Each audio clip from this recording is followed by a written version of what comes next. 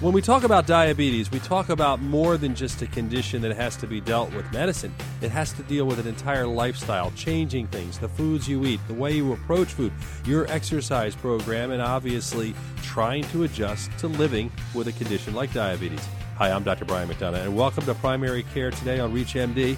I'm really happy to have you with me today for this program. Our guest is Susan Weiner. She is a renowned diabetes educator and lecturer. She earned her master's degree in applied physiology and nutrition from Columbia University and a certificate of training in adult weight management from the Academy of Nutrition and Dietetics.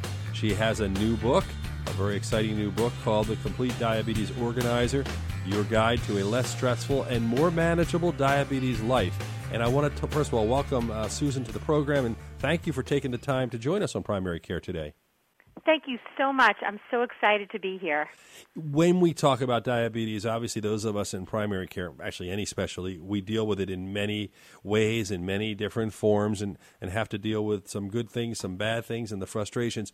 You look at it, I would imagine, mostly not just diet, but from a holistic standpoint of really trying to get people to improve their health with it. Tell me what the most important steps from your perspective are that physicians might need to know. When I look at a person coming into my practice, into my office, I look at them as a whole person.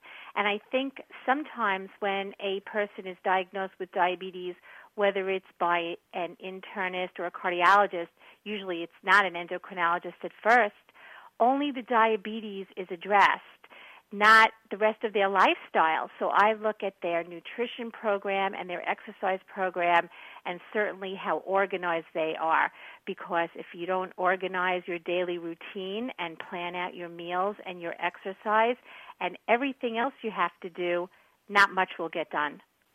And when you talk about that, it's easier said than done, I guess, Sure. when it comes down to it. What are some of the tips you have? One of the reasons that we came up with doing this book is after 25 years of being a registered dietitian and a certified diabetes organizer, everyone always says you have to organize. You have to organize your schedule. You have to be able to be organized to take your medications, your insulin, to test your blood sugar, to cook right. But nobody said how to do it. So we came up with a number of tips and tricks on routines, on setting goals, on exercise, on nutrition, on even travel and holiday madness, on actually how to organize various systems in your life so that you can do the best you can do to keep your diabetes in good managed control. When you talk about an organizer, many people will expect point 1, point 2, point 3. How do you organize it in your book? Well, we started out with a chapter on setting goals because everybody's goals are different. Of course, in diabetes, we want our blood sugars to be within a target range that you can discuss with your physician and with your health care team and, of course, with your diabetes educator. But everybody has different goals. Do you need to exercise more? Do you need to eat better?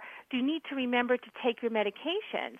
And diabetes doesn't define you, but it's certainly a part of your life. It doesn't go to sleep when you go to sleep. It's hard to manage even when you're sleeping. So when we looked at each part of a person's life and what's important to them, we really focus it first on what goals do you want to set? What do you need to change? And then we have people actually write in the book and take notes and see what they can do first, and then flip back to the goal chapter throughout the book to make sure that they can make some changes. How can they come up with specific strategies to make those changes? And we kind of lead them through it by planning ahead and trying to recognize roadblocks and really also rewarding yourself with things other than food, maybe a massage or a luxurious bath, or we give them a lot of different ideas. When you talk about the biggest things that physicians have to face with their diabetics that they may not think of, we might be prescribing metformin or going with the latest food idea or whatever. What are the things we really should be thinking of to impact our patients? I always find out from the patient first where they are and what they can handle at the beginning. I think physicians, when they first meet somebody with diabetes, especially if they meet somebody who has a very high blood sugar or A1C, and they want to give them so much information and they want them to do well so quickly, it's very important that the physician listen to what the patient is saying. The patient may not be ready to make huge changes at the very beginning, but they may be able to make some smaller changes.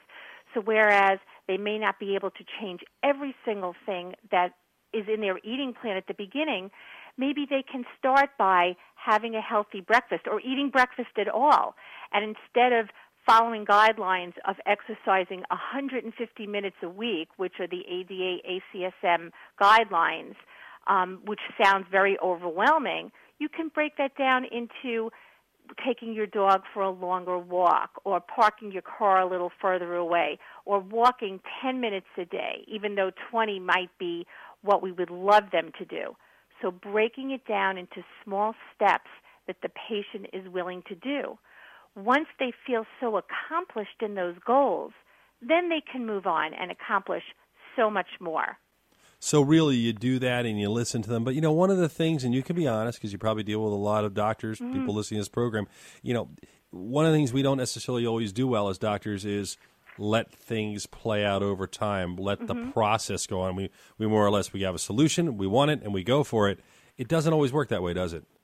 No, it doesn't. And that's, I think, where a lot of doctors really should refer to registered dietitians, certified diabetes educators, RNs who are certified diabetes educators, because we do have the ability and the time to sit and listen to the patient and work with the patient. You know very well that if you give a patient a pre-printed copy of any diet, they're not going to follow it, or they'll follow it for 2 seconds. A do's and don'ts list for foods that you're supposed to eat usually doesn't work. What does work is when I see a patient in my office and I listen to what they're eating, and we, together with the patient, we make small changes that they think that they can make, and they adapt to 3 changes that week. We could keep those changes and add 3 more changes the following week. So if they plan and become organized, and I can coach them into keeping a really good food journal, and by a good food journal I mean an honest food journal, then they make permanent changes.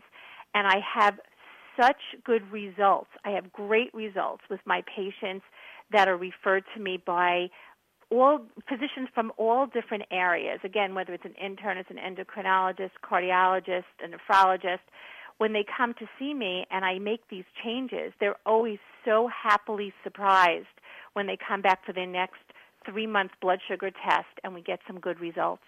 If you're just tuning in, you're listening to Primary Care Today on ReachMD. I'm Dr. Brian McDonough, your host. I'm speaking with Susan Weiner. She's a dietitian, author of The Complete Diabetes Organizer, a guide to a less stressful and more manageable diabetes life. And I like the fact you're saying diabetes life. You're not saying you have a disease, you have this or that. It's basically living with a condition and moving on. Absolutely. And it's not defining the person, but it is something that people have to live with when they do have diabetes. And what we do in the book is we really do bring through various parts of a person's life with diabetes and without diabetes that can be managed.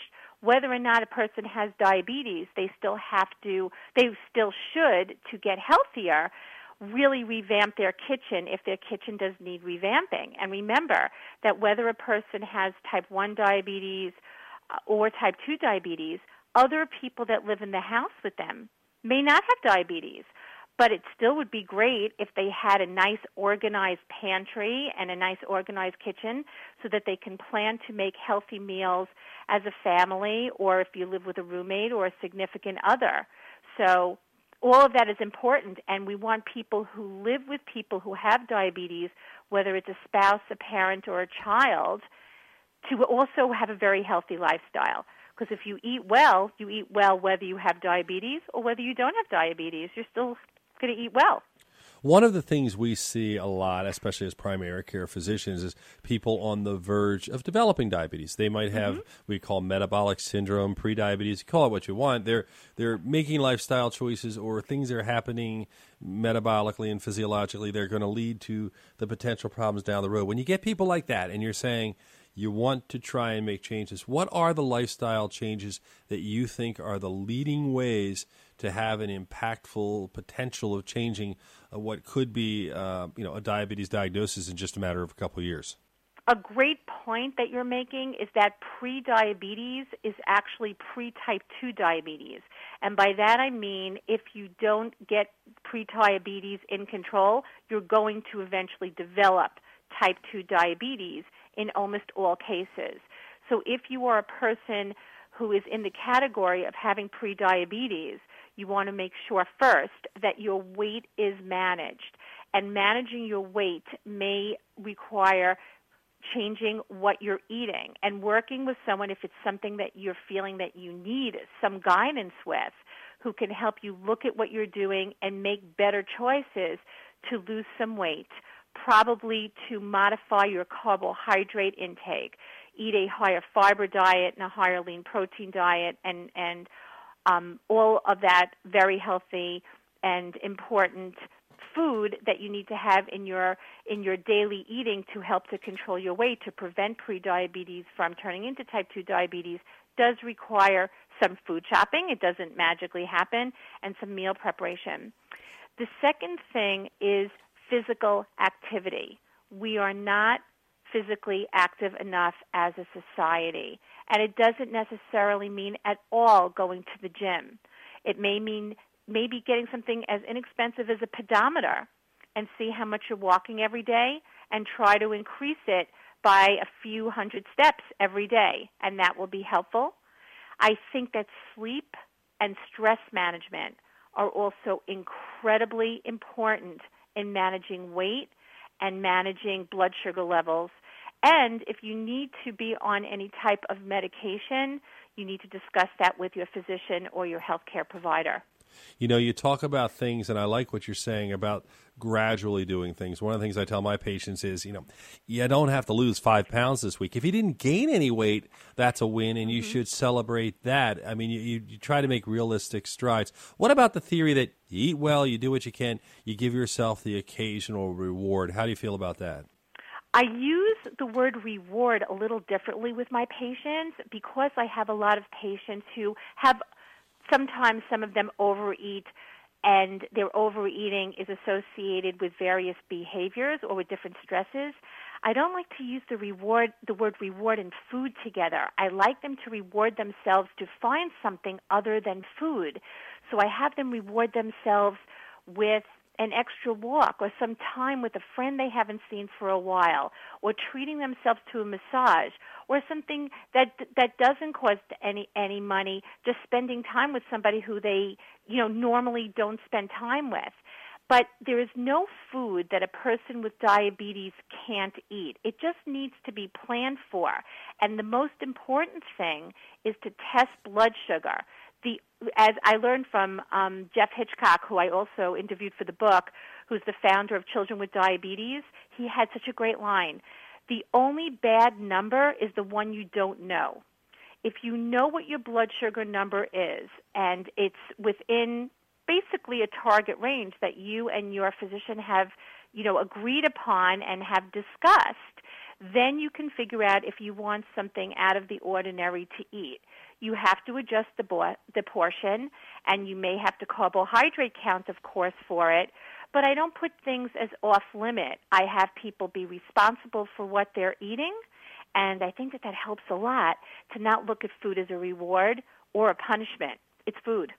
So you really are making a very good point here where you're trying to take it away from that standpoint and make it an overall. A lot of things that, again, we as physicians try to do some things and others. I think one of the key points you mentioned, and I want to finish up on this, is that you talked about the time factor.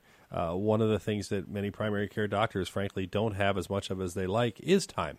Assuming let's say you're in a setting where you may not have the luxury or the resources to have a dietitian you can call upon on a regular basis or someone in the practice, what is the best way to get these points across to your patients in the most effective way in limited time? In the limited time you have, try to assess where you think the patient is in terms of making change, how motivated they are, and if they're in a stage of being ready to make a change. And if they are, give them a couple of pointers that they can start to do and encourage them and be possible to make those few changes. Again, if we overwhelm them with change, they won't stick to it. And I do find, especially with nutrition and physical activity, if I overwhelm somebody with too much information on a first visit, whether they get it from the doctor's office or from my practice, they may do it for a day or two, but then they give up because they haven't planned and organized it into their life. Because somebody's diagnosed with diabetes doesn't mean they stop working or they stop going to school or they stop being a parent or a spouse or a friend. Everything continues to go on, so we have to be very realistic. Even if we're seeing blood sugar numbers that are really not good at all, we have to be realistic, and that may mean putting the patient on a medication or an insulin or on a specific carbohydrate-counted regime. But be very realistic, because if they're overwhelmed, long-term compliance will be very questionable. Susan Weiner, I want to thank you. We've run out of time, but I really appreciate you joining us and sharing your insights. And obviously, Susan Weiner is someone who knows, as she speaks, she has a private practice in Long Island and busy in private practice, which kind of gives you the sense that she understands the realistic approach of what these patients are dealing with. She's the author of The Complete Diabetes Organizer, Your Guide to a Less Stressful and More Manageable Diabetes Life.